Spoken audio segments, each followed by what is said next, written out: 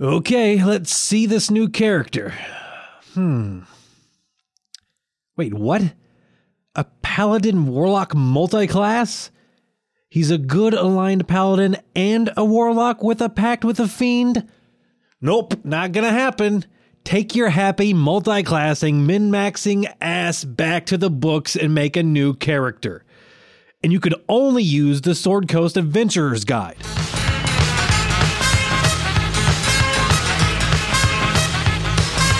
Goody two, goody two, goody goody two shoes. Goody two, goody two, goody goody two shoes. Don't drink, don't smoke. What do you do? Don't drink, don't smoke. What do you do? Subtle innuendos follow. There must be something inside. Hey, what happened to our regular music? I think we had to replace it because of today's theme. I like this one, though. I'm an Animant fan. Same here. Same here. Yeah. All right. But we're going to be talking about the ultimate goody two-shoes today, aren't we? Yes, we are, but we need to introduce ourselves first. Okay. Yes, we are the Grognards. I'm Dean Geiken. I'm Eric Hawley. And I'm Greg Ziegler. So welcome aboard. And yes, today we are going to be talking about the Paladin, Mr. Goody Two-Shoes himself.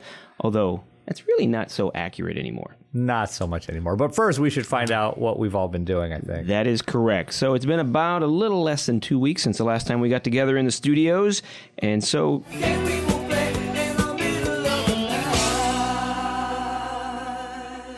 Greg, what have you been doing? Well, having that usual adult problem with almost all of my games, everyone is not showing up. Incontinence? Yeah, well, that too. That's what the TV tells me it is. Yeah, wow. Our games have fallen and they are not getting up. Oh, no. But yeah, my Star Wars game, people not showing up. So we have to do, we're doing the stretch, where the characters have to go somewhere and then engage in a task. And instead of the task being the thing, it's the three people that show up, stretch the journey into an entire 3-hour run.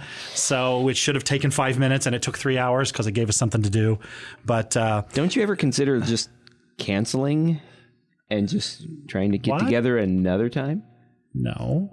Okay. We had a problem with our bi-weekly group. We had two people cancel. Same problem, yeah. So we instead played Dungeon Mayhem, which is this card game that was released by Wizards. And I thought that was a good thing. I had a really good time with it, and I kind of poo-poo card games a lot because, I have a... Is it a recent game? It came out within the last year. I got a free copy when I DM'd up at D8 Summit. I had played it up there late into the early morning hours, drinking beer and playing Dungeon Mayhem. And it is alcohol friendly. It's not that complicated. Kind of a beer and pretzel game? Yeah, Yes, it's definitely a beer and pretzel game. I think we did consume a lot of snacks. And they're coming out with an expansion to add 2 more characters. September, I believe that's coming out. So, and that'll be it's only cool. like $10 or $12. Yeah, 10 to $12 on Amazon. And have to check it out. We'll have to see if that's cheap. But yeah, I really enjoyed that and was glad that they didn't show up, kind of, because I got introduced to a game I didn't know.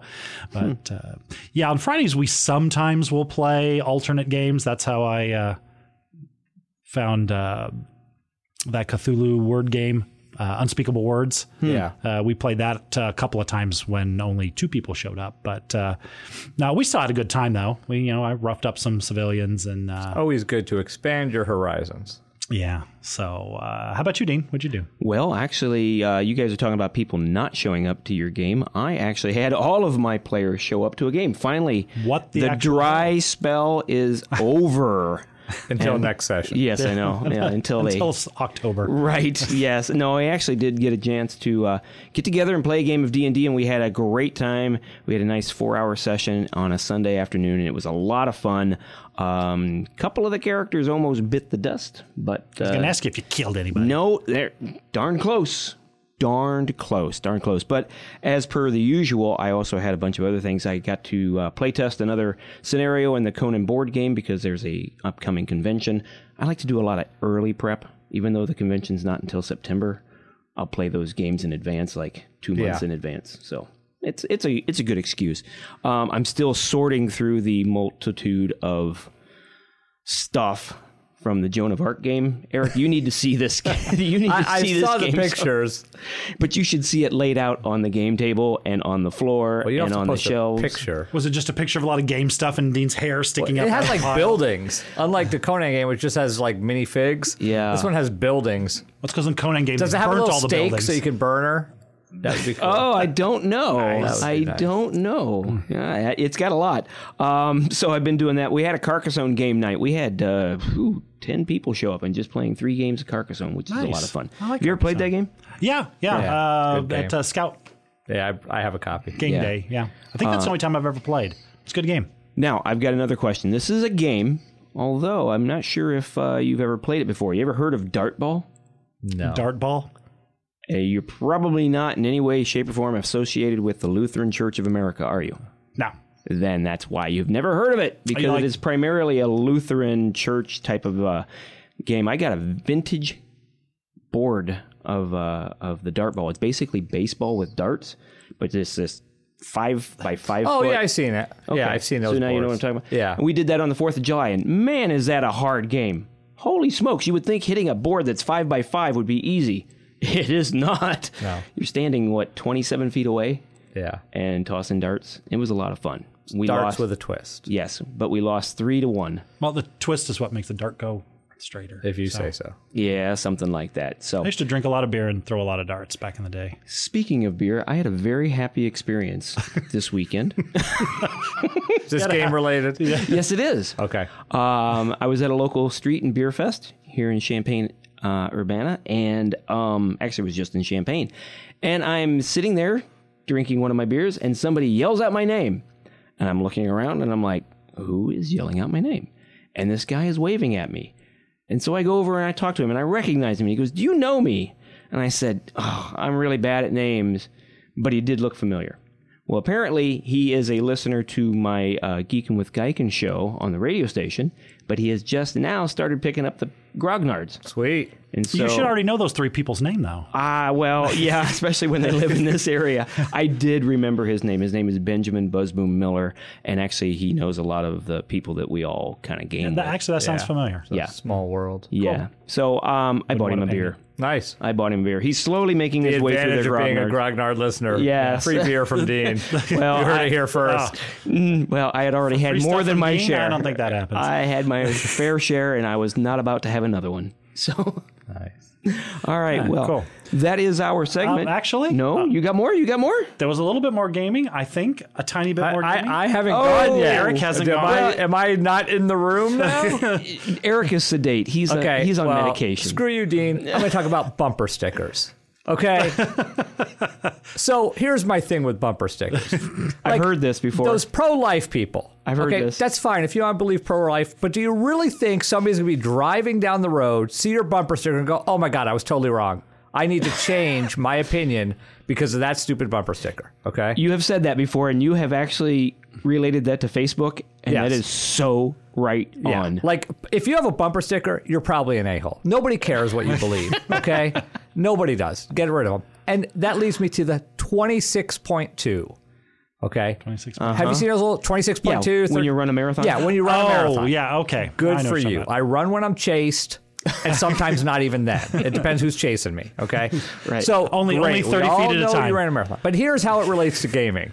Because if you're going to get your bumper sticker, I want my bumper sticker. Because I just DM'd at MageCon 24 out of 38 hours.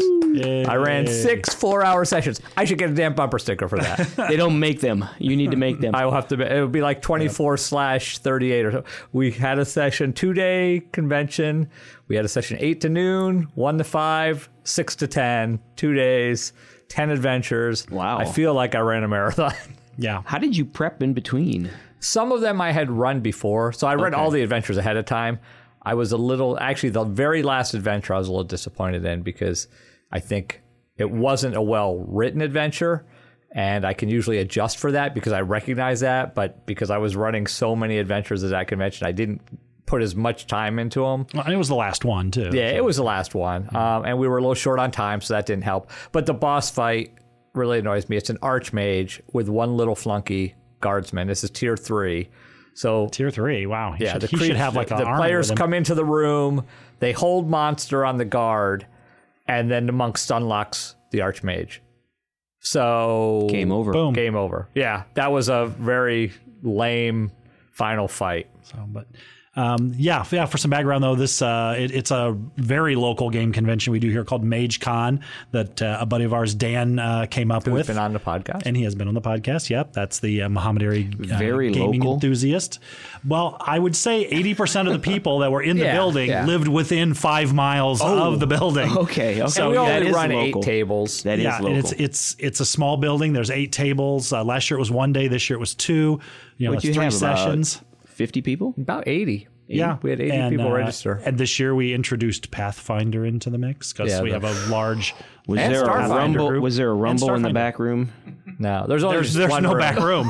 Yeah, it's Okay, so it's not in the parking It's at the lot. community center. It's one, and we're going to have to expand next year. We're already in Yeah, discussion and- about that, where we want to try to move to. If we can get the fire station, they have a great room. It's right across Beautiful. the parking lot. A lot of But I lot don't of know if that's tables, possible. big TVs. Yeah, even though my taxes paid for that, I don't know if we'll be able to use it. Yeah. God bless America. You may have to rent it.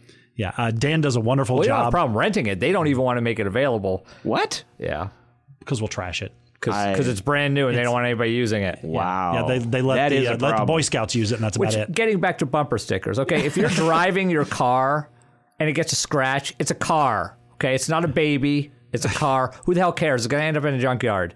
Just treat your car like a car. I don't. What? Yeah. Stuff that's new. People are like anal about stuff that's new. Can't drink in my car. No, guess what? After the podcast, Eric's going to go out and Well, if the it's clouds for a while. I'll have to disagree with you. If I pay that much money, you're not drinking or smoking in my car. It's a car. It's like a hammer. Do you not hit nails with your hammer because you're afraid it's going to get scratched? No, it's a car. It's transportation. Eric's soapbox. As I was saying, Yeah, whatever. Dan runs a wonderful convention. He gives most of the he gives all the GMs and the people that run it little freebies. He 3D prints dice with the con logo on it this year. Cool. We got patches. Yeah, everybody who gave- attends gets patches Gave and the dice. GMs mugs and some really interesting art books with a little poetic phrase on it and a drawing. It was he kind of went over the top this year. It was very nice. He is super thoughtful. Provides snacks and drinks for everybody while you just Yeah, sit on a there. donation basis, which is nice. Yeah, so, That's pretty cool. It's a good little convention. It's Yeah, he growing. does a good job. Eric just ran all week. I got to play some Adventures League. I ran in 4 sessions. Stayed up really late the night before making up a character. And in session 3, boom, dead. Yep. My own damn fault. He had just made it to second level, and I did something stupid. And so that character's going in the recycle bin and had to make up another one real quick. But I had a good time. It was fun and didn't blame anybody but myself. So I guess that's it. Yeah, a lot of gaming. All right. That was our segment, Games People Play.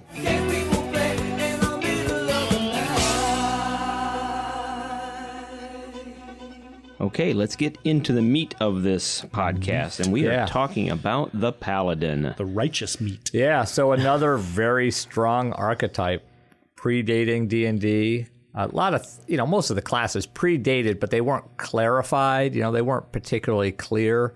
But the Paladin was one of those, came about, the late 11th century. So that predates D&D just by a little bit. The Couple years. Chanson de Geste. Have I you guess. read that? No, I can't even pronounce it. I did read a translation of it, and wow, I think it was intended entirely for people in the 11th century. I could not make heads or tails of it. Nice. I did read Morte de Arthur in the Middle English, which is it's not too bad. The spelling's a little wacky. Yeah, I actually think I did too. Yeah, you get used to it after a while. Yeah. And that's the Matter of France, part of the Carolingian cycle, which is a body of literature about the history of France. So paladins appeared in there. They were, the 12 peers, which the English then stole for the Knights of the Round Table, the 12 Knights of the Round Table. Like in true English fashion, we steal everything and make it our own. So then, those archetypes, those characters, they, were chivalrous. Christian valor was a large aspect of it. And generally, they were fighting the Saracens against the invasion of, Europe. And then we had the Song of Roland, Yeah. which is his heroic death, which is not something you really want to recreate with a D&D character. No, not at all. But if you're going to die, you want it to be heroic. Yes, I suppose so. And that's the way you want your D&D character to go out, I suppose. Yeah. The whole idea of chivalry, isn't that... it had a kind of a very focused intention for being chivalrous. It was basically to take care of the poor and defend the weak, and that was about it. Yeah, mercy, compassion, defending those weaker than you. That's always sort of been the hallmark of the Paladin. Yeah, I know, but now the Paladin has expanded It much has. We're going upon to talk that. about where it's at now and that's part of my issue with the modern take of it. But let's talk about how it started in D&D and what it was. So ODD, the little paper booklets, got introduced in the Greyhawk supplement, and I own the Greyhawk supplement. For the life of me, I can't find it. Otherwise, I would bring it. But it's in a box somewhere. It was Are you still living out of a box? sort of. Yeah, I move again next month. So Oh my yes, gosh. why would I unpack? Yeah. So, subclass of the fighting man.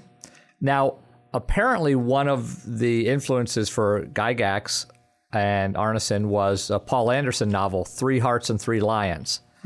I read that book, but man, that was a long time ago. I don't think I ever read that. I was never a big Paul Anderson fan. I know I've read some of his stuff, but Do you say Paul or Pool? It's actually Pole. Paul. Okay, I don't know. I did some research on that book, and one of the things is that it's another book about somebody from the modern day being magically transported to a fantasy world. I don't know how many of those there are now from the beginning days of D&D, but there are a lot of them. The other thing I learned is Paul Anderson's daughter, Astrid, which is a great name. I haven't run into any characters with that name, but that would be a good D&D character name. My dog was named Astrid.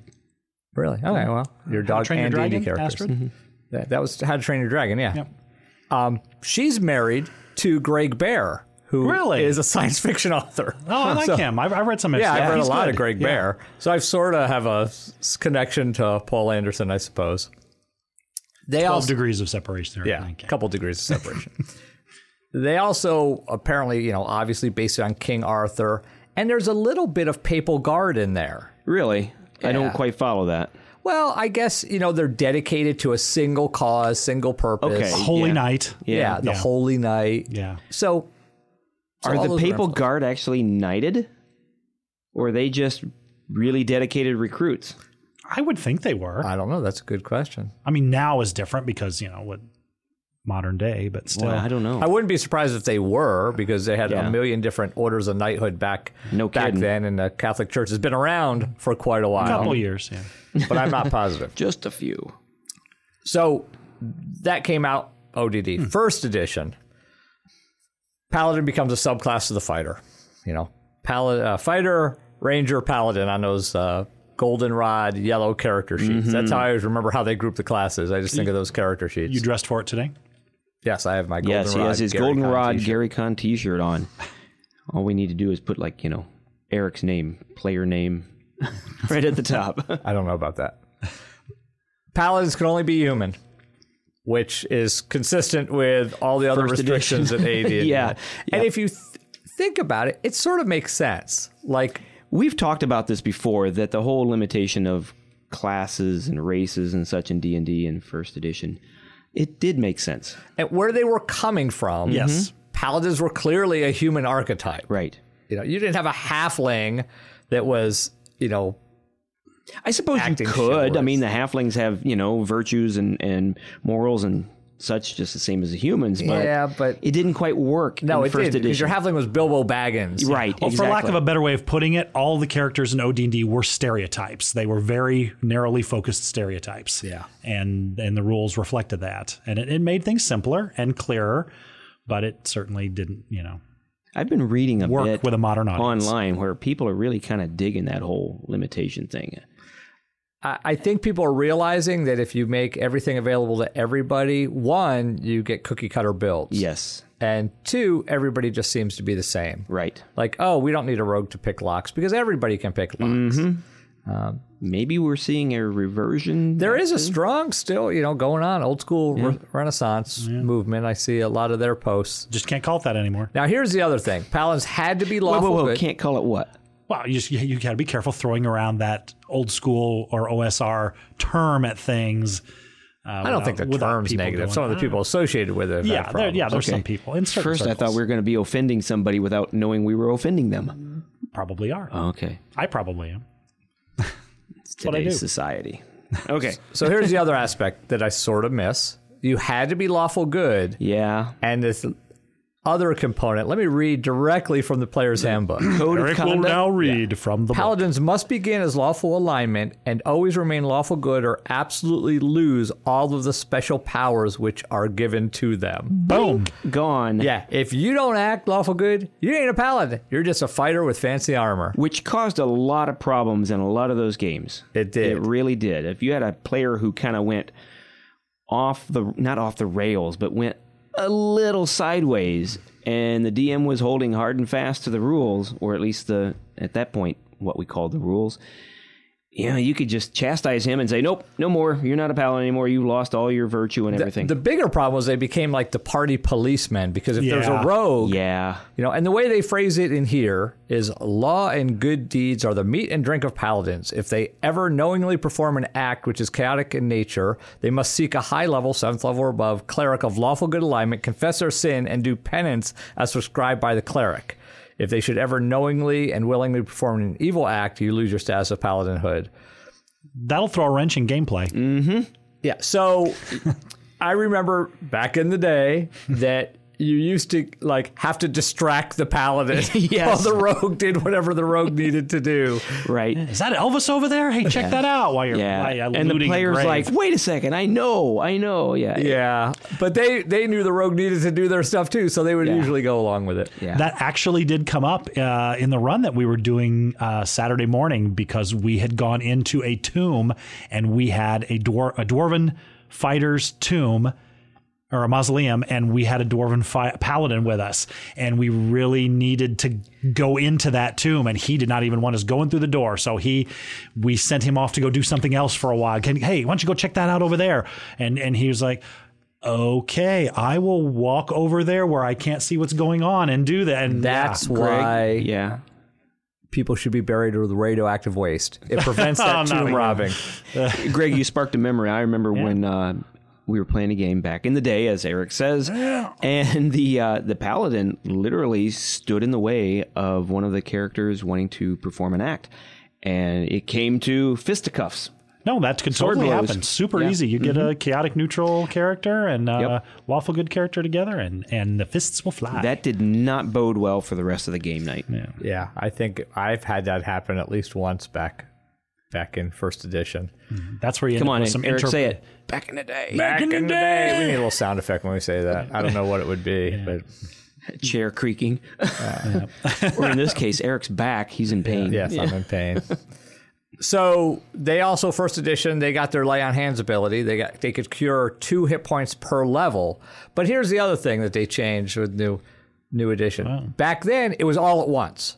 You laid on hands and you were done once per day. Now you dole it out. 1 hit point here, 2 hit points there. I don't know if I like that or not. I think it's more thematic to the paladins, kneeling over the body and doing their mojo. It's a little more. At that point, your paladin is kind of just like a little medic with. You're just a battery. You're a hit point battery. Yeah, it's a little more meta than it is accurate. They were immune to diseases and fear and all that good stuff. And one thing that was a problem back in early paladins was you needed strength to be able to fight well. You wanted constitution for hit points because you were a frontline fighter. You needed charisma because you were a paladin, and that was your prime stat. So it required you to have a certain number there. And you needed wisdom because you eventually got cleric spells. So it was a hard class to do unless you had some 4 decently good rolls to stick into those stats. Right. So there were a lot of wannabe paladins that never really made the cut just because they didn't have the scores. But, I think paladins were fairly popular in first edition, and you've got the book open to the page. And at least for me and my guys, it was that picture that you're looking at right there. Yeah, on fight that. the Paladin fighting those demons in Yeah, hell. I think Paladin in Hell by Sutherland. I think that pretty much captured the essence of what the Paladin was supposed to be, and so many of the people, at least in my gaming group, picked up on that, and that's why they chose the Paladin. Now, looking at this picture, one, he's got the kite shield upside down, which some people fight that way. But the other thing, so hard too, it spun it around. he's got his weight on his back leg, and he's delivering a blow. Hey, come on, let's face it. These artists, they're interpreting what they think is. Yeah, that's you're losing a lot of the force from that blow by shifting your weight back. You really want to be focused. His on the arm front is foot. oriented completely wrong on the shield in the first place. He would never actually strap his arm in that way, because if you were carrying, if you're carrying a shield That's like fair. that, I guess you could. I don't know. He would look good standing still, but not so good if you were fighting with it. yeah, It's But it's still a good picture. it served the purpose of what it needed to do for the book. Iconic of early D&D artwork. Now, we started with the original Paladin, and of course, players being players, they want to go evil. Because they got tired of doing all the goody Yeah, they're like, stuff. what if I'm like a Paladin, but instead of doing good, I do evil? So, in July of 1980, Dragon Magazine 39 introduced the anti-Paladin. That's still pretty I early. remember reading that article. And I love the name anti-Paladin. Yeah. Like if you touch one of them and a Paladin together, they both like explode or something. Like the reverse flash. But I remember I had a player playing an anti-Paladin for a while in my game. One of my games back, when I was a teenager, because every teenage boy wants to do that crazy stuff. And then when Fiend Folio came out, they included the Death Knight, which is similar to an anti-Paladin, but it has a cooler name. Has a cooler name, a little more refined. I think the anti-paladin was just as hard to play as a lawful evil or a chaotic evil character. Yeah, I think it was. I also recall that it might have been overpowered. Yeah, We're not talking about an anti-paladin, so I didn't do any research for that. But the again, you run into the whole problem with playing an evil campaign. Everybody has to be evil, and then it's just, I don't know, it's awkward. yeah, it's just chaos at that point. So, second edition came out. They shuffled the groupings around a little bit. They, they had kits. It became a kit and a complete fighter's handbook. So you could be a fighter with like a paladin kit on top of your fighter class. They eventually came out with a complete paladin's handbook, which expanded all kinds of options. That was part of the second edition bloat that we talk about so frequently. Maybe now it's time to include our bit. Oh, our little song and dance routine? Yeah, so we had, I was thinking... Greg will be doing the dancing, someone else will be doing the singing. Nah, that's probably not a good I'm thing. a multi-classer. No. I love to multi-class. What if we multi-classed a paladin with a bard? Sort of opposite natures. Okay. So, well, let's take a listen. yeah, let's give it a listen. I would like that.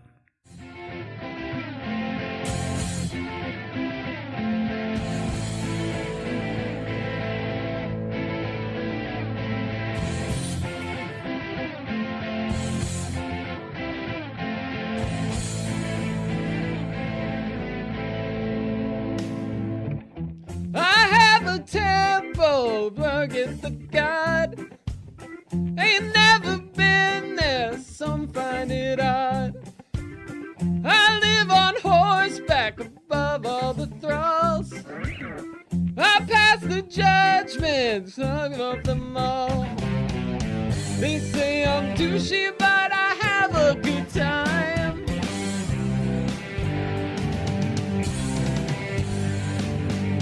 Stopping murder hobos from committing crimes. I'm the purest PC by far.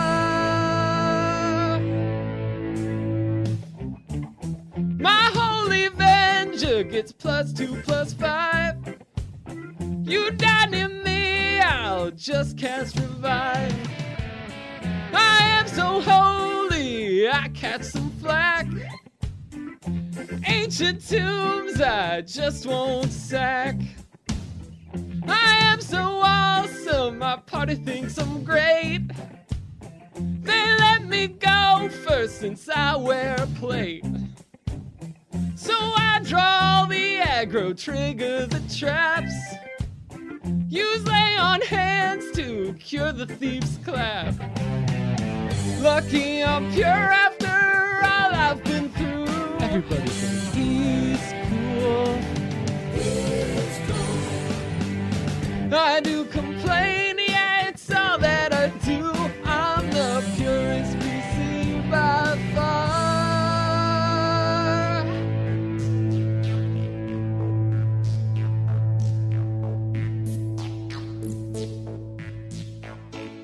All right. There you go. I don't know. Yeah, I mean, if that's a good multi-class. Sort of or not. poking fun at themselves. The Paladins are a little full of themselves at times. But that was our good friend Marcus Caparoon, Yeah, he does a good job. our bard in residence.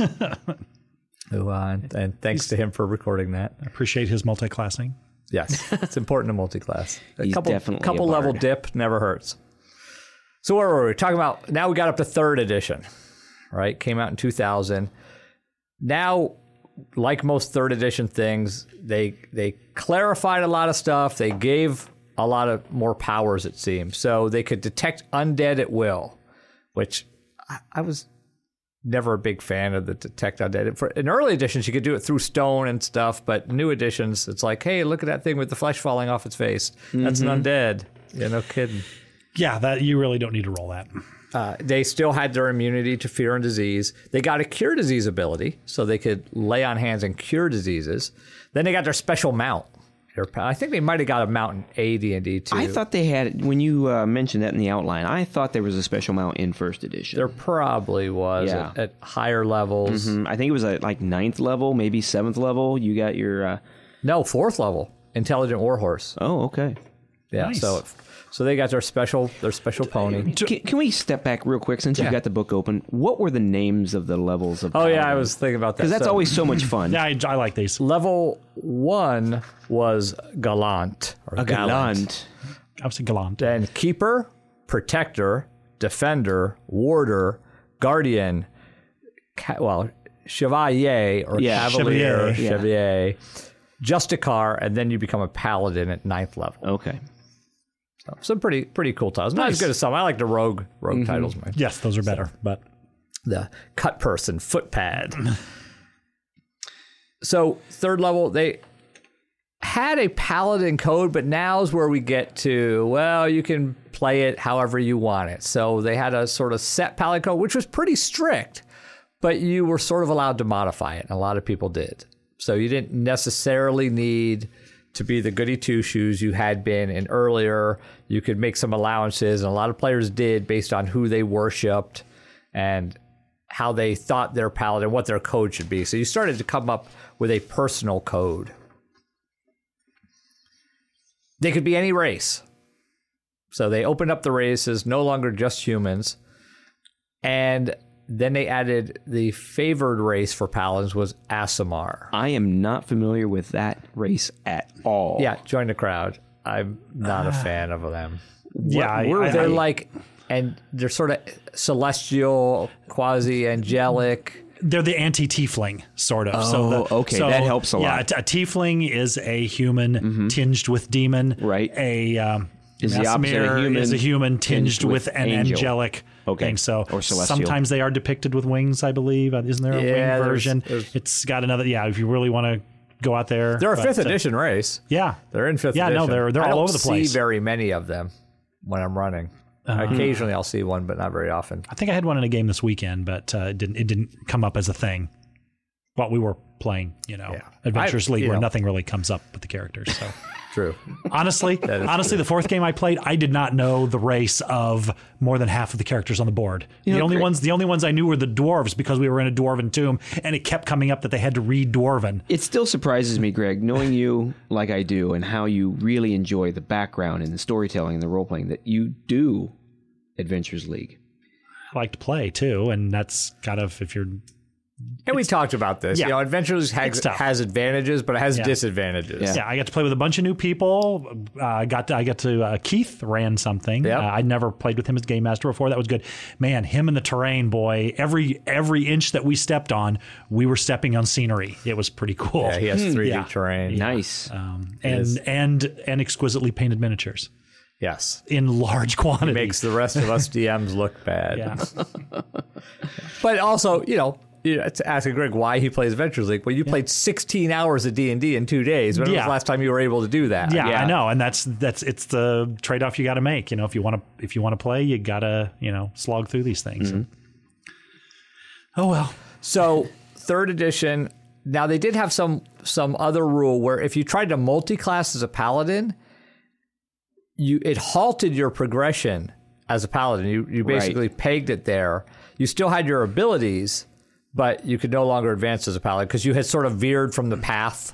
I saw that as kind of an issue purpose when I was looking into paladins. Is that any sort of multi-classing? You're like, well, I guess I'm going to give up my oath for a while, and I'll come back to it later. That's but I don't think you could as a character progression. I see that as a problem. Once you step into the paladin shoes, you got to stay in them. Yeah.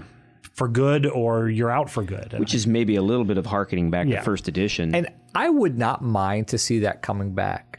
It would be cool to have a character class that you could not multi-class in as a rule. Well, that would be all my characters. That's true. But I do see a lot of builds that include Paladin because Paladins are pretty powerful, which we'll talk about when it comes to melee. I would like to sit down with that person and say, okay, explain to me the moral and character background explanation as to how you were a paladin for a couple of weeks, but then went and did something else for a while. Yeah, they would start throwing numbers at you. Yeah. And say, well, you see, if I take 2 levels of paladin, I can smite and I can burn a 2nd level spell slot, get extra 2d8 damage. No. After I crit. So you were this dude who took an oath to follow this particular moral path. You're talking on two different paths. I'm talking to a different people person. don't multi-class into paladin because of, most people, because thematically it is appropriate. Yeah. And it's the theme that I think Greg is more focused on. He has 13-page character backstory, so. Yeah. We'll have to do another podcast about character building at some point here soon. I think we talked about that. We got called out on the internet. Somebody summoned us, and we think we're going to do that next time. Yeah, I think we should warn people though. Gen Con is right around the corner, so there might be a gap after this episode. There may be miss an episode. few weeks where we're not actually putting anything new out. Yes. Yeah, I'm going to Wisconsin. You guys are going to Gen Con. We're all going to be out of state. Mm-hmm. So finish up 3rd edition. If you were a fallen paladin, you became a blackguard. So similar to how you had the Death Knights and anti-paladins, but those were started as such. Now in 3rd edition, they finally go, hey, if you start as a paladin and then you for whatever reason turn away from that, you become a blackguard.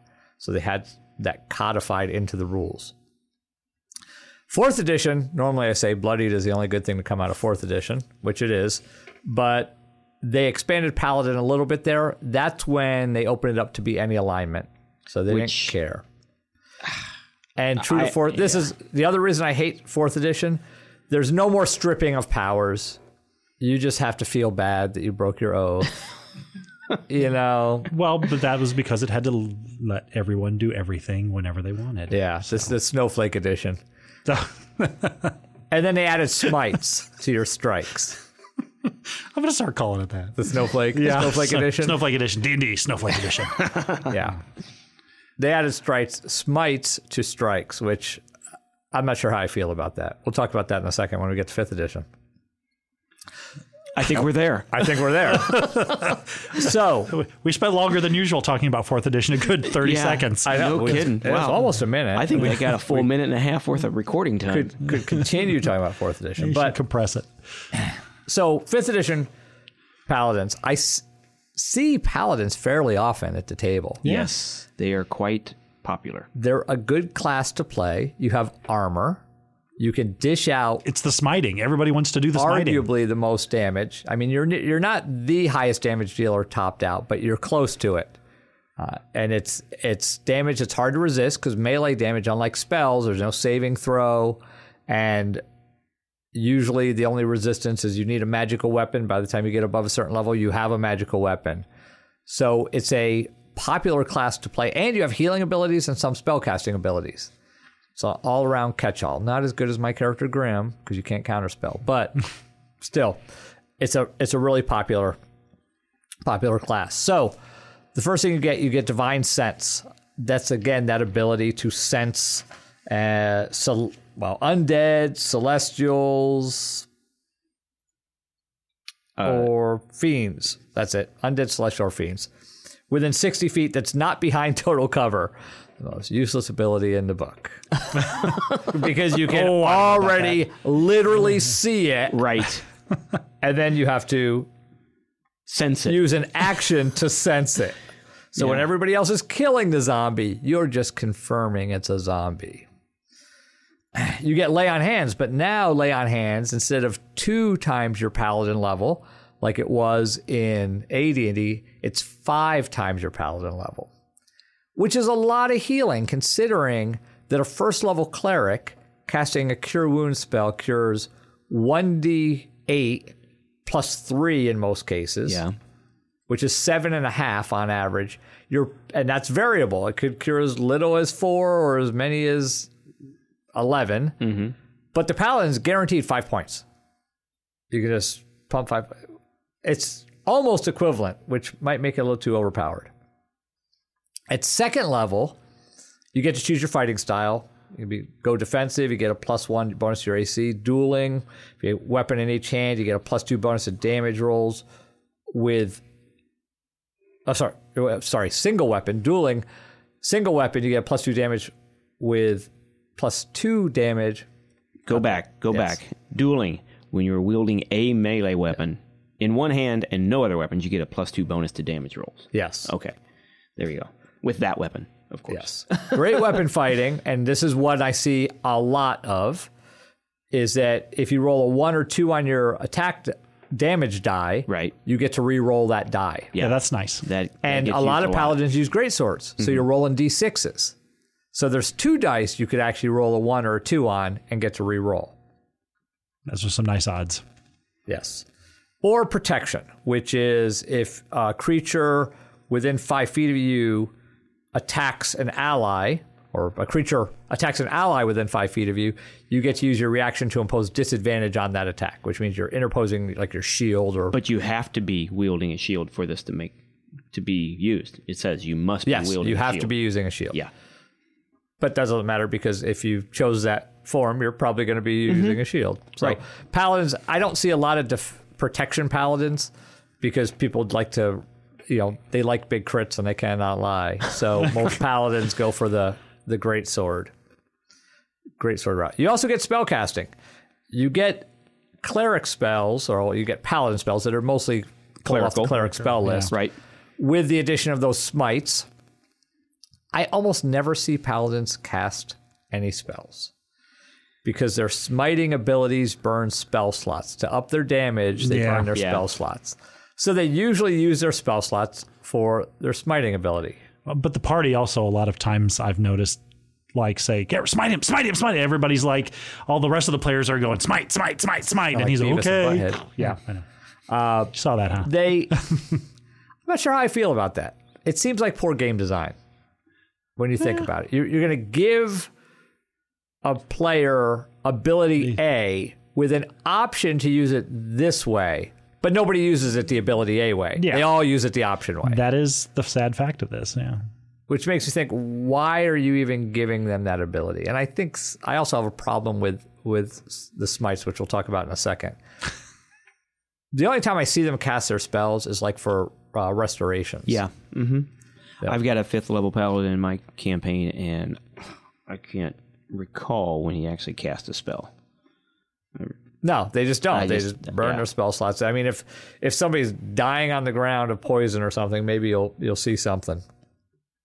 But generally, they just use it for the next ability, which is Divine Smite. So when they hit a creature with a melee attack, they can expend 1 spell slot to deal radiant damage to the target, in addition to the normal damage. The extra damage is 2d8 for a first level spell slot, and adds a d8 for every slot higher than that, up to a maximum of 5d8. And you get an extra d8 if the target is an undead or a fiend. So this is where the paladins all burn their spell slots, their spite. And That's true. part of the problem is that after they hit a creature, so you get the biggest cheese in 5th edition, which is, oh, look, I rolled a 20, I'm burning my highest level spell slot.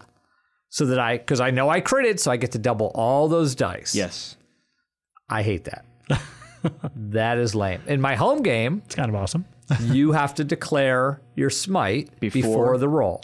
Not a bad thing. You can smite after the roll, but it's not critted if you decide to smite after you have already rolled. Okay, so if you do roll a 20 and you're like, Oh, I I'm wanted gonna to use my smite. Fine. You Okay. can still smite, but you're not getting double dice on the smite. okay, so you still allow them to choose the smite, even though Yeah, and if didn't they declare miss, it they before the obviously roll. don't use it. Right. But they can just say, I'm smiting, second level smite on this attack. Boom. If they crit, everything gets doubled. If they don't, they just do their normal smite. If they had not declared smiting and then roll a crit, they can still smite, but I don't double the Yeah, crits. makes the sense. dice for the smite. They Now- know they're hitting and getting through the armor class, so That's very wordy, yeah. and it doesn't make combat flow quicker. It slows combat down a little. Players like to do that. Which gets me back to why have we tied smites to spell slots? There has to be a better way. I don't know what it is. I haven't given it that much thought.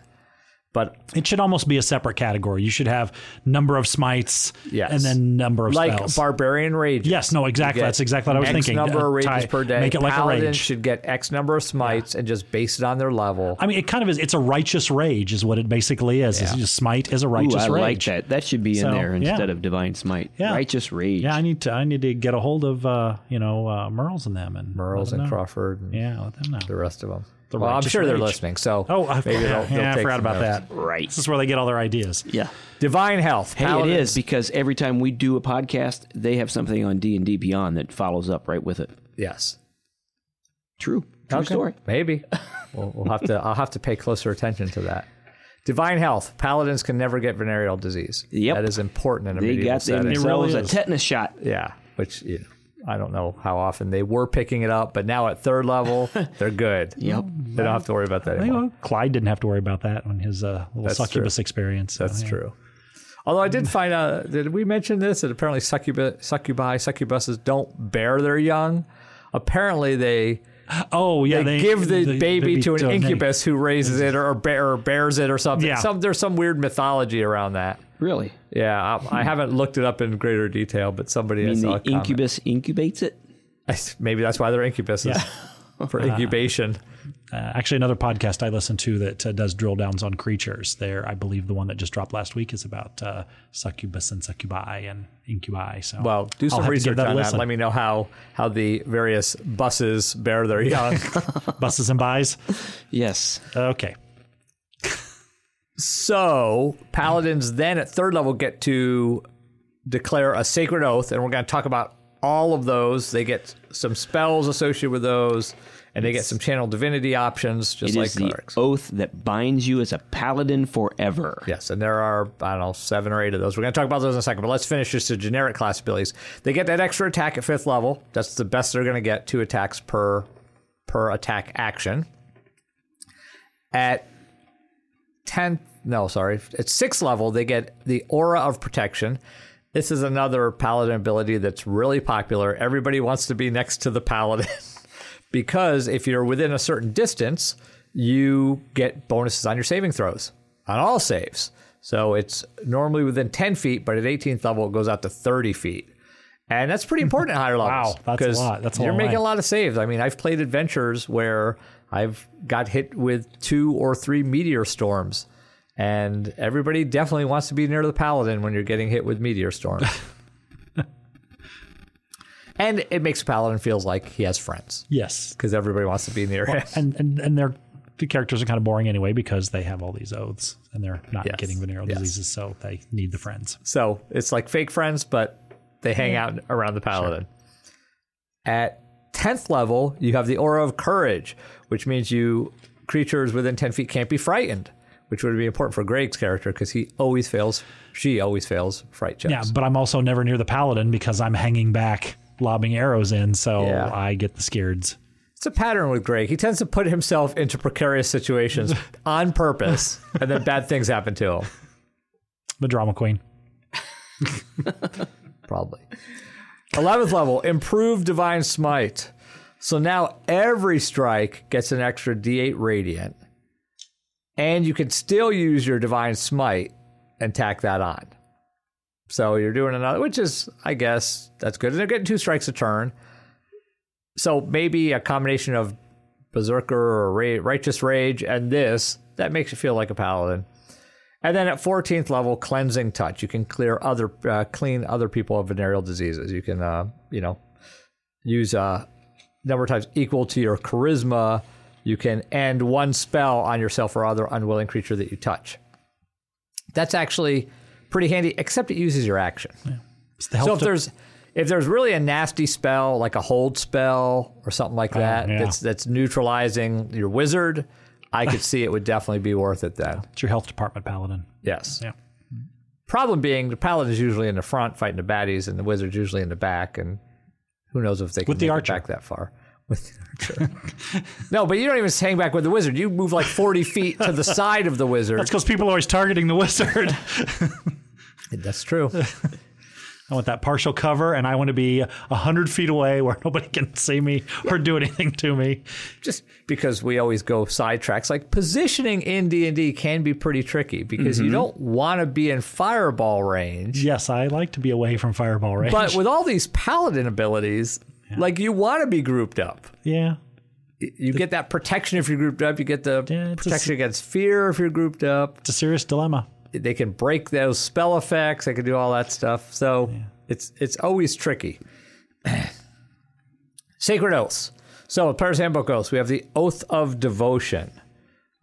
You bind yourself to the loftiest ideals of justice, virtue, and order. Hopelessly devoted. And these to are you. like cavaliers. Right. This is what you think of as your cavalier. Your channel divinity, you can make your weapon sacred. You can imbue it with positive energy. And for 1 minute, you add your charisma modifier to attack rolls made with that weapon. And it also sheds light. Yeah, that's okay. Again, you still need pretty good stats to be a paladin because you want the strength for the weapon and the charisma for the abilities. A lot of your abilities are charisma based. You can also turn the unholy. So you can turn fiends and undead using channel divinity. At 7th level, you have an sort of an aura that makes you immune to charm, and creatures around you immune to charm, as long as you're still conscious. It starts at 10 feet, then it goes to 30 feet. 15th level, purity of spirit. You are always under the effects of protection from good and evil spell. And that just basically makes it so that monsters have a hard time attacking you, which might not be a good thing. I mean, if they're attacking you and missing, that's good, but you don't want them attacking someone else because you have that protection spell on yourself, like the wizard. And at 20th level, you get Holy Nimbus. So for 1 minute, you have bright light shining forth from you. Like if people didn't know that you were a pain in the ass before, now you glow like the sun. Yes, but any creature that starts to turn in that light takes 10 radiant damage. But here's the thing. You're 20th level. Yeah. Hey.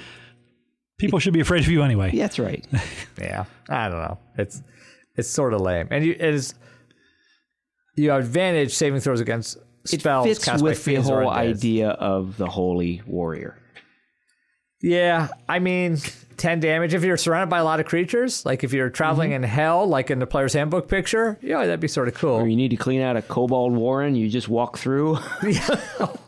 I think that's called genocide, Dean. I don't know if that holds true for paladin ideals. Well, we know Dean likes to roleplay genocide, so. it did happen one time. Yes. All right, second Player's Handbook Oath of the Ancients.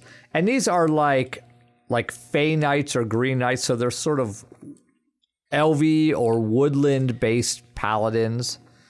And they, preserve the ancient secrets of the woods. Hippie paladins. Yeah, they're sort of hippie paladins. So they'd get along with the druids well? Yeah, they'd be best buddies. And as long as the druids are lawful good. Well, no, you don't have to be. You don't have to be anymore. Wow. Yeah. So they could be anything. So your channel divinity is you can use Nature's Wrath to ensnare a foe. So you use an action and basically vines grab your foe, which, okay, that's okay. And then again, you can turn the faithless and you present your holy symbol and it affects fiends. I don't even know if Fiends it affects and Fae. Fiends and Fae. So they get rid of undead. Instead, you're using it to protect against Fae, because some of those Fae are pretty sketchy. They're one of my favorite races, by the way. I love the Fae. 7th level, Aura of Warding. Ancient magic lies so heavily upon you that it forms an Eldritch Ward. You and friendly creatures within 10 feet have resistance to damage from spell. That's pretty awesome. Yeah. Like, you're having all the damage from spells, and then it expands to 30 feet at 18th level. So that's a good ability. That's arguably one of the more powerful abilities we've discussed so far. At 15th level, you're an Undying Sentinel. When you're reduced to 0 hit points and not killed outright, you can choose to drop to 1 hit point instead. You can only do this once per long rest. So basically, a lot of classes have this ability. Half-orcs get it. I think Barbarian, one of the Barbarian paths, gets it. So the first time you go down, you don't actually go down. Also, it says that you suffer none of the drawbacks of old age and cannot be aged magically. How often do players consider their age, and how I'm much? sure some campaigns have been going on long enough that you have some older characters. Yeah. I mean, if you keep track. Right. And that's what I was asking. Do they keep track of that type of stuff? Are they forever young? Well, here's the thing about aging like that, and this has come up all the way back, because I believe monks had that in first edition D&D, where they stopped aging. You still die from old age. Right. You just go from being like a perfectly healthy, spry 20-something to a dead 100-year-old dude. You're like Dick Clark. Wow. Are you saying that Dick Clark might have been a paladin? Maybe. That's more of a monk. Yeah. So The music monk. I mean, it's definitely a ribbon ability. Early D&D had aging effects, though. I remember applying those to characters. Yes. As you hit a new age bracket, you would... Certain things happen, like your wisdom went up and your strength went down. Strength went down. You throw your back out in laundry. That's right. Ooh. Did Eric level up over the weekend? And he's just He may have. slightly Bracket. older? I did just have a birthday last month. So what happened? So your strength and constitution went down, but your wisdom went up? I'm not sure about the wisdom part, because I'm still here doing this podcast. Maybe that was his intelligence that went down. Yeah. Possibly. It's just the senility starting to set in. So 20th level, you're an Elder Champion, and you can assume the form of an ancient force of nature, taking on any appearance you choose. That's kind of vague. Yeah, no Yeah. kidding. You know, they gave a couple examples. Your skin might turn green or take on a bark-like texture. Your hair might become leafy or moss-like, or you might sprout antlers or a lion-like mane. That sounds like remember Cats on Broadway, where they had those fun, Yes. yeah. That's what just popped into my head. The cat's ability. Greg, you're absolutely right. You assume the form of an ancient force of nature. A force of nature is a hurricane Like the Green or a... Man, I think there's. Yeah, I think that's where Okay. they're kind of going. So you get a bunch of stuff that happens when you do this. You should get bark skin. For 1 minute, you regenerate 10 per hit points per round. You can cast spells with a casting time of 1 action as a bonus action instead, as if any paladins actually cast spells. And enemy creatures have disadvantage on saving throws against your paladin spells and channel divinity options. So you should be throwing spells because they're going to have disadvantage to hit them. That's okay. I mean, It's kind of a cool ability. It just has a weird explanation. yes. And like I said, you're 20th level by that point. So you're gonna have all your spells. You could do all kinds of cool stuff. I don't see a lot of Oath of the Ancients paladins. The next one, on the other hand, Oath of Vengeance. I see a lot of Oath of Vengeance paladins. You have made a solemn commitment to punish those who have committed a grievous sin, which ideally turns out to be anyone the paladin fights. Yeah, the Frank Castle Yeah, paladin. like, wait a minute, you're attacking me? That's a sin. I now need to punish you. Because everybody knows I'm a good guy. The player in my group right now, he is a vengeance paladin, and Greg, he's kind of on a whole genocidal type of. The Frank Castle paladin. Yeah, machine gun him down. Yeah, he took no prisoners in the last session. Now, we haven't talked a lot about the spells these paladins get, but Oath of Vengeance paladins get 2 spells that I just sort of want to, 3 spells really. They get Hunter's Mark, which they can use their bonus action to mark a target, get an extra D6. Yep, that's and nice. then you can move it around. At 5th level, they get Misty Step, which is one of the best spells in the game. Use a bonus action, poof, 20 feet. Yeah. Especially useful for escaping grapples. Somebody grapples me, Misty Step. Boom, no longer grappled. 9th level, Get you out they of, get haste. Well, I was going to say, they get you out of attacks of opportunity, too, doesn't it? The Misty Step? Yes. Yeah. No attack of opportunity on that. At 9th level, they get haste, which means they get an extra attack. Not an extra attack action. They only get 1 extra attack. So that brings them up to 3. Always and they've nice. probably 100 marked, and they're going to be smiting. Paladins roll a lot of dice when they hit. That's the lesson say. Yeah. Stock up on your D8s. The only upside for as far as the game master is concerned is a lot of those are concentration spells, so you can't be doing more than one but at a you time. know what? Like Hunter's Mark is, I know. I believe Paladins are proficient in Constitution saving throws. Let me just look really quick.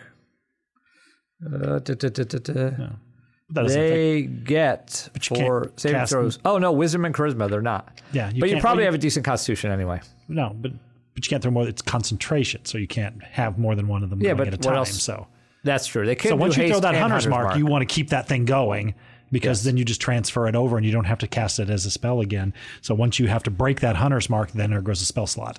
That's true.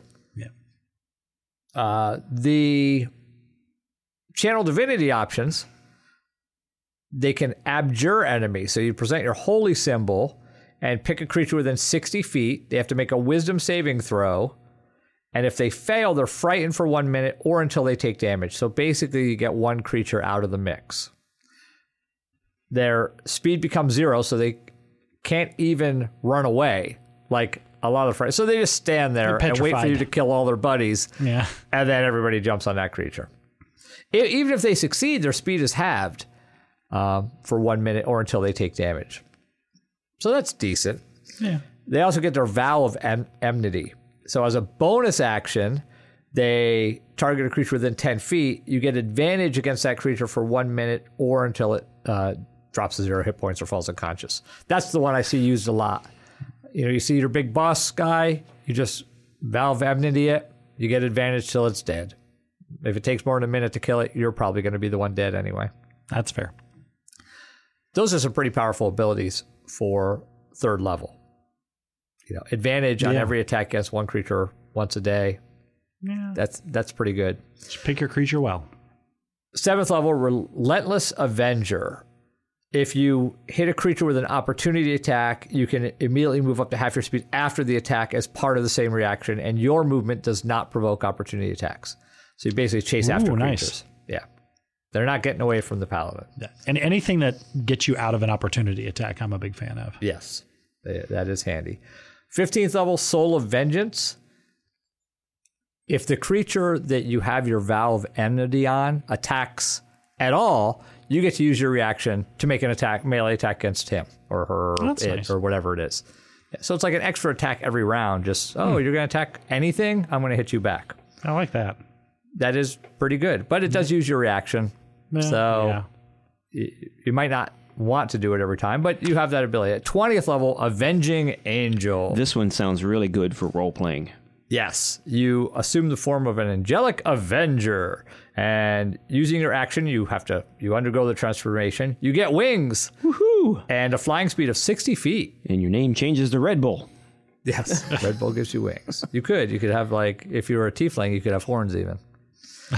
And so not only do you get wings and 60-foot flying speed, you emanate an aura of menace within 30 feet. The first time a creature enters the aura or starts its turn there during a battle, they have to make a wisdom saving throw or be frightened of you for 1 minute or until it takes damage, and attack rolls against that creature have advantage. Anybody's attack rolls, apparently. So that's... It does not define whether it's yours or anybody else. Yeah, and 30 foot is a big aura. Yeah. That's pretty massive. Now, you only get that once per long rest, but it's a pretty powerful ability, so that seems to be a proper allocation of how often you can do it. Right. Actually, the last one just provoked an off-topic question for me. Is there any time that you get more than one reaction? No. There's no situation at all in the game where you get more than one reaction. No. Okay. And another one that people mess up is, although they clarified it in the errata, a lot of people think that during action surge, you get an additional bonus action or an additional reaction. But so you only ever get one bonus action and one reaction ever in any situation in Dungeons and Dragons. Correct. Okay. It's checking. And if you could get more, that would break a lot of things. Yes, it would. Truthfully. Yeah. Now, there's a couple other oaths that came out. In Xanathar's, we have some additional. We have 2 additional oaths. And in Sword Coast Adventurer's Guide, we had an additional oath. Oh, yeah, I couldn't remember what those were. Now, the Sword Coast, we could talk about that one first. I'm not a fan of this one. I don't really like the Sword Coast Adventurer's Guide, but it's You've the Oath mentioned of that the before. Crown. It's the Oath of the Crown. It's very Forgotten Realms and, Eric and Forgotten Realms. Exactly. And basically, you're pledging your service to a king or whatever. Some other Forgotten you're Realms a person. holy uppity up. The upper class. The holy uppity up. Yeah.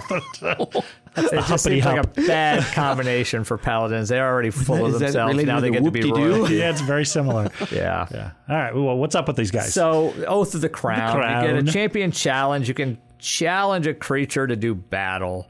So, What you're kind of doing anyway. Yeah. each creature with it. So, it's not just challenging one creature. You're challenging everybody within 30 feet. Jeez. Wisdom saving throw. You get to pick them, though. The arrogant jerk feature. Yes. This is your typical paladin. I challenge you all. If they fail, they can't willingly move more than 30 feet away from you.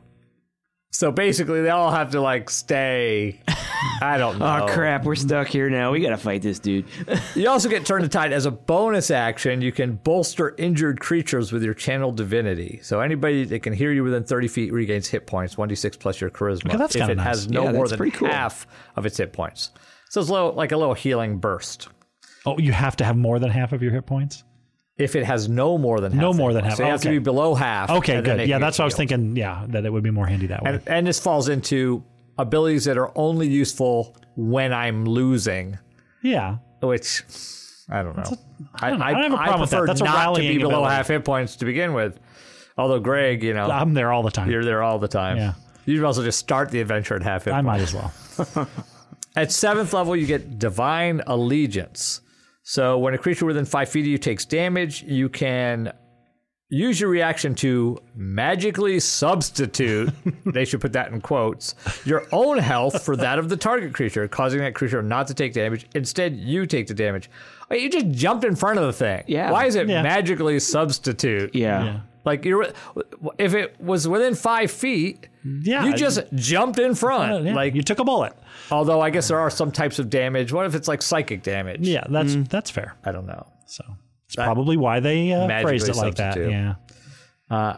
I'm always in favor of paladins taking more damage, though, so I guess I have to like that one. 15th level, Unyielding Spirit. You gain advantage on saving throws to avoid becoming paralyzed and stunned. Stupid ability. Because as a paladin, you already have your aura up. Your saves are probably already really good. How often are you making a saving throw to avoid paralysis or stunning? Not very. But that's one of your entire abilities for your oath. 20th level, Exalted Champion. Your presence on the field of battle is an inspiration to those dedicated to your cause. This is like the douchebag paladin. Yeah, that archetype. totally It is. That's It exactly what I was totally thinking. is. Yeah. You can use your action to gain one of the following benefits for 1 hour. Basically standing on a cliff, overlooking the battlefield, posing Yes. dramatically. Yes. Well, everybody within 30 feet is wanting to attack you. Is below half hit points. Yeah.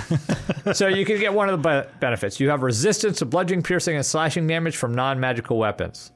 Your 20th level. Okay, Yeah. most creatures' attacks count as magical. So guess what? That's useless. Your allies have advantage on death saving throws while 30 feet in front of you. If your allies are making death saving throws, you're a crappy paladin. Yeah. Okay? You should be healing them. And you have advantage on wisdom saving throws, as do your allies within 30 feet of you. Again, your holy aura goes out 30 feet. Not a fan of your capstone ability. That's kind of lame. The Oath whole of thing the is lame. Crown. All 3 of those abilities are mediocre at best. All right. Well, we better put the cap on that one. Yes. So Sword Coast continues to be disappointing. Xanathar's, on the other hand, it's always Xanathars is always cooler. I like that book. Yeah, Xanathars and Bolos are my favorite two books. Yes, they are better balanced. So the Oath of Conquest that came out. You seek glory in battle and the subjugation of their enemies. The lamentation.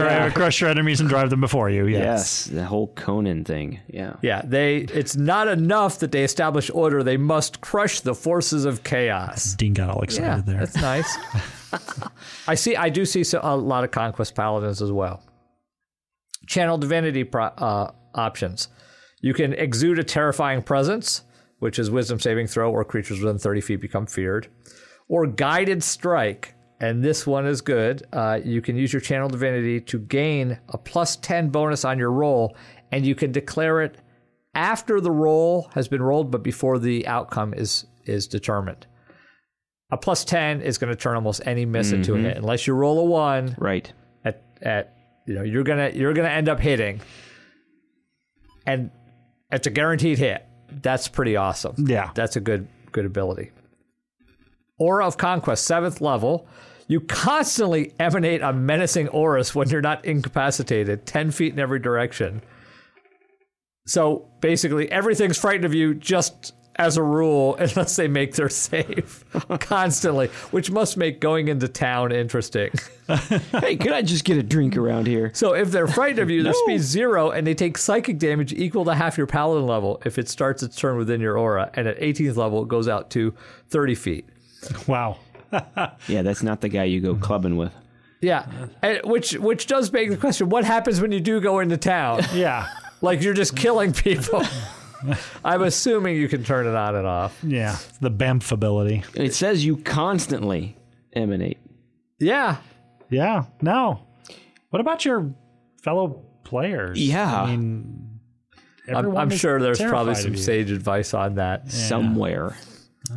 15th level, Scornful Rebuke. Those who dare to strike you are psychically punished for their audacity. How I love dare that you attack sentence. To be fair, this is one of the better explained class or subclasses. Whenever they hit you, they take psychic damage equal to your charisma modifier if you're not incapacitated. That's just all the time. That's sort of cool. Level 20, Invincible Conqueror. You gain the ability to harness extraordinary martial prowess. As an action, you can become magically become an avatar of conquest and gain one of the following abilities for 1 minute. So, first one, resistance gaining to the all following damage. abilities for 1 minute. Getting all of these for a minute. Sorry. Yeah, Correct. a whole You lot. get all of it. First one, resistance to all damage. Now let's think back to Sword Coast Adventurer's Guide. Yeah, right. You got one of them, and one of them was resistance to bludgeoning, piercing, slashing from non-magical. This dude's getting resistance to all damage. All damage. Yeah, that seems more appropriate. You're 20th level. Yeah. Second one, when you take the attack action, you can make an additional attack as part of that action. And you crit on a 19 or a 20 instead of just 20. That's super cool. I like That this whole is super cool. That's a good one. And use it once per long Once rest. per long rest. Yeah. Which is a boss fight ability. Yeah. Gonna use my boss fight ability. You save that to the end and then wham. Or you could use it in town for the one person who does not run away from you and or die immediately from the psychic damage. You could just like cut down, like the shopkeeper that's just sold you the new armor or something. Yeah, he's Like, trying to rip you off. And Yeah. so, you just... Or the barmaid who will not serve you your proper drink. I'm gonna have to look up that aura issue because that could be fun to pull on players. Yeah. Yeah, you walk into town and people start running. Well, we just need to find a horse. Nope. All the horses run. Let's go talk to the barkeep. Nope. Nope. Everybody heads out the back door of the inn. Yeah. Look, there's a guy in the corner in the dark. Let's go talk to him. Nope. Yeah. The Oath of Conquest is the what if you run into loneliest paladin. What if you run into somebody else with an Oath of Conquest? What happens when auras clash? Yeah, I don't know. They would just have a stare down, maybe. We're asking all the good questions today. So the last one, Oath of Redemption. It sets the paladin on a difficult path, one that requires a holy warrior to use violence only as a last resort. You know what I see this one is? This is the Jedi Paladin. Okay. It totally is the Jedi Paladin. I can see that. Read this, and once you read this off, every aspect of this says Jedi Paladin. Yeah. Now, I have had players try to play pacifist characters in D&D. Yeah. Doesn't work that well. No. Well, they do explain that here right away, in that you're, basically intelligent, potentially good creatures deserve your attention, but anything even remotely monstrous is irredeemable, and you're going to put the smackdown on it right away. They explain that very well right in the first paragraph here. I did read before this time. That's good. Now, for people who do wish to be nonviolent or pacifist, remember you can turn any melee attack into a subdual attack after the creature has fallen. Like, you roll, and if they say yes, that drops the creature 0 hit points, you can say, I wanted to subdue. That's part of the rules. You don't have to declare it before. Really? I did not know that. Yes, you can say, no, that I wanted to make that a subdual strike. The other thing, it's any melee attack. A lot of people think no, all spells are lethal, but in fact, if it's a melee spell attack, like Shock and Grasp, you can make that non-lethal. Really? Yes, because it counts as a melee attack. It's a melee spell attack. Well, the more you know. That's right. It's a little, you need a little icon to flash across the podcast. I don't know. So they're oaths, or they're channel divinities. So they get Emissary of Peace. They can you can grant yourself a +5 bonus to charisma persuasion checks for next 10 minutes. So you can talk your way out of things, hopefully. Or you can rebuke the violent. So you can rebuke those who use violence. Immediately after an attacker within 30 feet deals damage, you can force them to make a wisdom saving throw, and if they fail, they take radiant damage equal to the damage just dealt. Yeah. And even Bounce if they back. save, they take half the damage. Yeah. Yeah, the emissary piece, I see that as these are the droids you're looking for ability there, yeah. Yeah, and that is pretty powerful That's against kinda cool. a big creature that dishes out a lot of damage. At third level. And it scales with level because the creatures you fight at higher levels do more damage. So that's a pretty good ability. Yeah. At 7th level, you get an Aura of the Guardian. You can shield others from harm at the cost of your own health. So within 10 feet, you can use your reaction to take the damage instead. Like that other oath we just talked about. But it's 10 feet, and you just take all the damage. But at 18th level, it increases At 18th, to 30th. it's 30 feet. Which, if you're going to build one of these, maybe take that feat that gives you +2 hit points per level. Because then you could be like a big old hit point battery for everybody else in the party. Yeah. Especially the wizard. 15th level, Protective Spirit. Your Holy Presence mends battle wounds in battle. You regain hit points equal to 1d6 plus half your Paladin level if you end your turn in combat with fewer than half the hit points remaining and you aren't incapacitated. And that's up perpetually. Yeah. So basically, they need to take you out, or you're just going to bounce back. bounce back to half. Yeah, that's nice. At 20th level, Emissary of Redemption.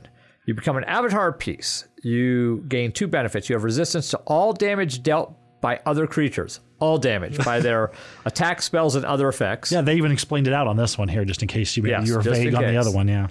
And whenever a creature hits you with an attack, it takes radiant damage equal to half the damage you take from the attack. So anytime it hits you with an attack, and not everything's an attack, right? It has to have an attack roll. Mm-hmm. And if you attack a creature, cast a spell, or deal damage by other means, neither benefit works against that creature until you finish the long rest. So basically, as long as you're not attacking it, you're going to have these abilities against it. Which, Cool in a crowd. it's cool in crowd. So it's definitely more of a role play oath than some of the others. But see a lot of vengeance, see a lot of... The one we didn't talk about. Oh, the Oath Breaker. There you go. Yeah, we have one more. Now, this one's in the Dungeon Master's Guide. And basically, it's like a Fallen Paladin, which since AD&D has been a thing, right? Everybody, the second question after can I be a Paladin is can I be an evil Paladin or a Fallen Paladin or whatever they want to call it. In their The description says an Oathbreaker is a paladin who breaks his or her sacred oath to pursue some dark ambition or serve an evil power. Whatever light burned in the paladin's heart has been extinguished. Yes. Only darkness remains. Very dramatic. Yes. And you have to be evil, and you have to obviously be at least 3rd level so you can take an oath. So you could be a drow And it Oathbreaker paladin. Yeah, and it replaces whatever prior oath you had. So, like, you could have been Oath of Redemption or whatever, and now you're Oathbreaker. So you get your spells, your Channel Divinity. Instead of turning undead, you control undead. Within 30 feet, wisdom saving throw, they have to obey your commands for 24 hours. The other ability for Channel Divinity is Dreadful Aspect. As an action, you focus your emotions into a burst of magical menace. Each creature of your choice within 30 feet makes a wisdom saving throw. And if they fail, they're frightened of you for 1 minute. And if they're frightened in this way, if a creature frightened by this effect ends its turn more than 30 feet, it can attempt another saving throw. So basically, within 30 feet, everybody's scared of you. 7th level, Aura of Hate. Hate, yes. The Paladin and any fiends or undead within 10 feet gain a bonus to melee weapon damage rolls equal to your charisma modifier. And then that increases to 18th level at 30 feet, or 30 feet at 18th level. We gotcha. So in a party, not that useful. Yes, you're giving it to yourself. But if you're like a Paladin Necromancer and you can raise dead, and at 9th level, Oathbreaker Paladins get the ability to animate dead. So if you just killed a bunch of flunkies and you bring them back as zombies, now you have your little horde that's all getting bonuses in combat. No, I'm taking one for you. I don't like that as a DM because the more stuff that's going on a table, the longer combat takes. But it would be sort of cool in a role-playing aspect where you have this Paladin that's just being followed around by some skeletons or some zombies or something. At 15th level, you gain supernatural resistance. You get resistance to bludgeoning, piercing, slashing from non-magical weapons. Okay. Yeah, you're 15th level, like I said. Against little creatures, yeah, that's useful, but higher levels, most of the attacks are magical. At 20th level, you become a Dreadlord. So as an action, you surround yourself with an aura of gloom for 1 minute. It reduces bright light in a 30-foot radius to dim light. Whenever an enemy that's frightened by the Paladin starts within the aura, it takes 4d10 psychic damage. Wow. So that's basically, you're just exploding little creatures. Yeah. You can just walk through. Nice. Yeah. Additionally, you can choose an aura. Additionally, the Paladin and creatures he or she chooses in the aura are draped in deeper shadows.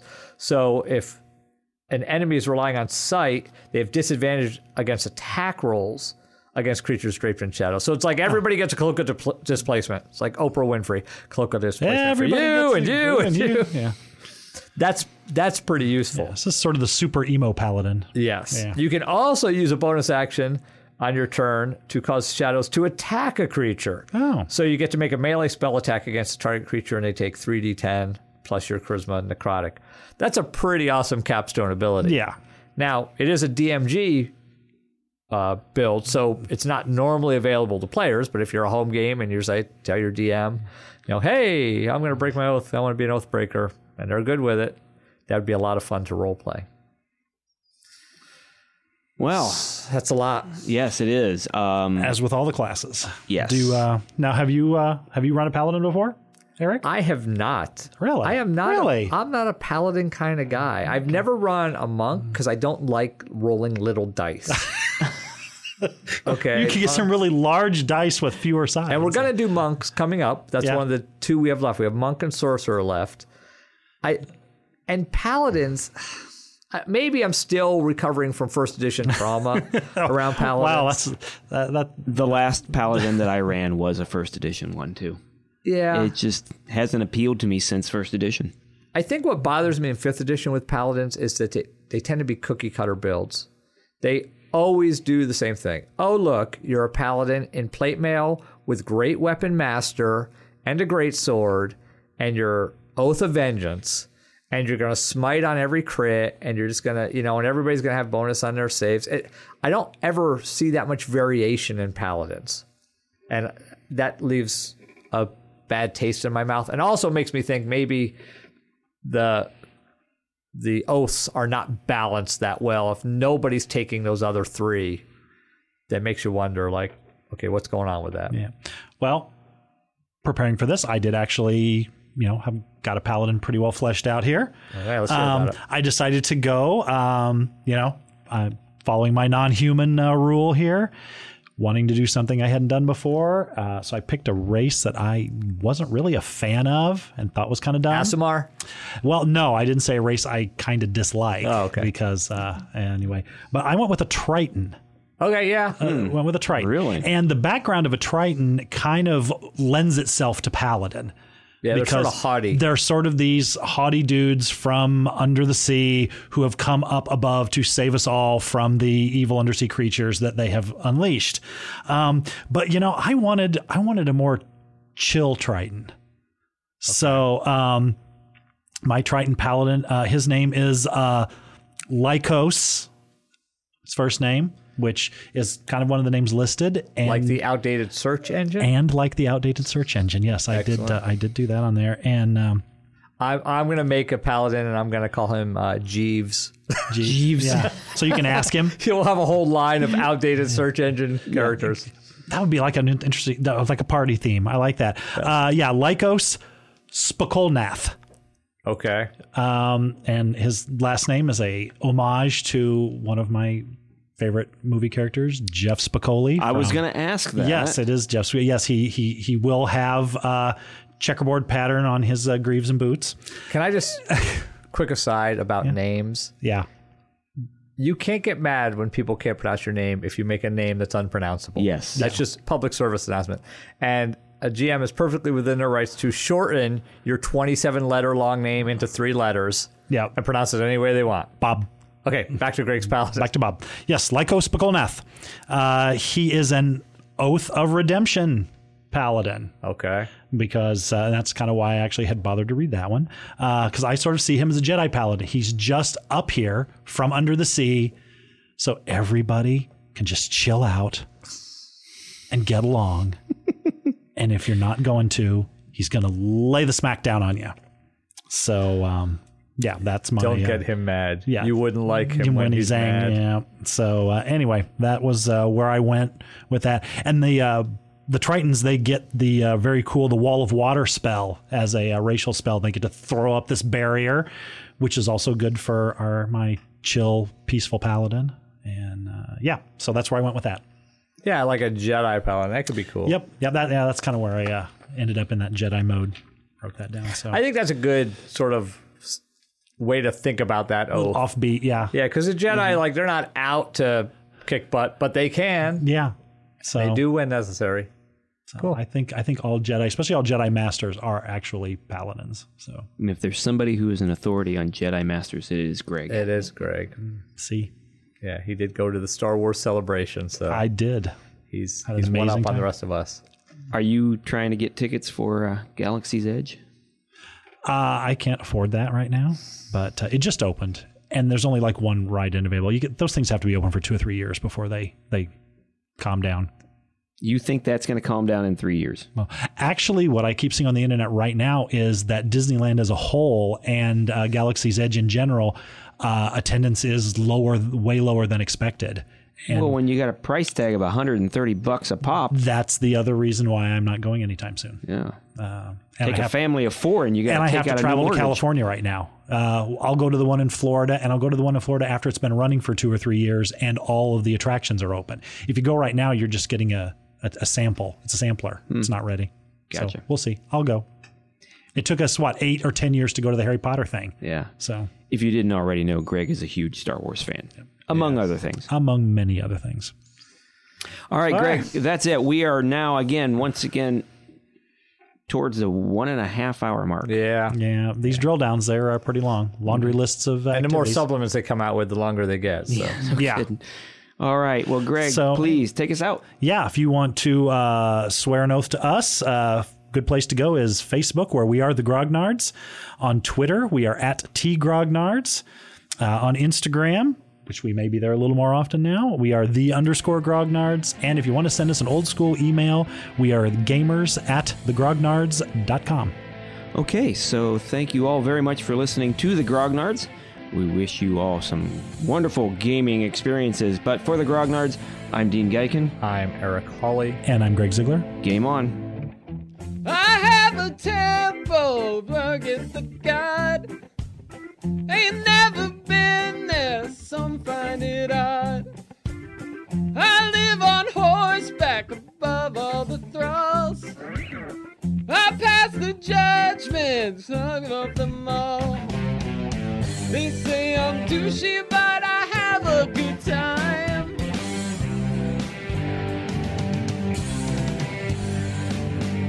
Stopping murder hobo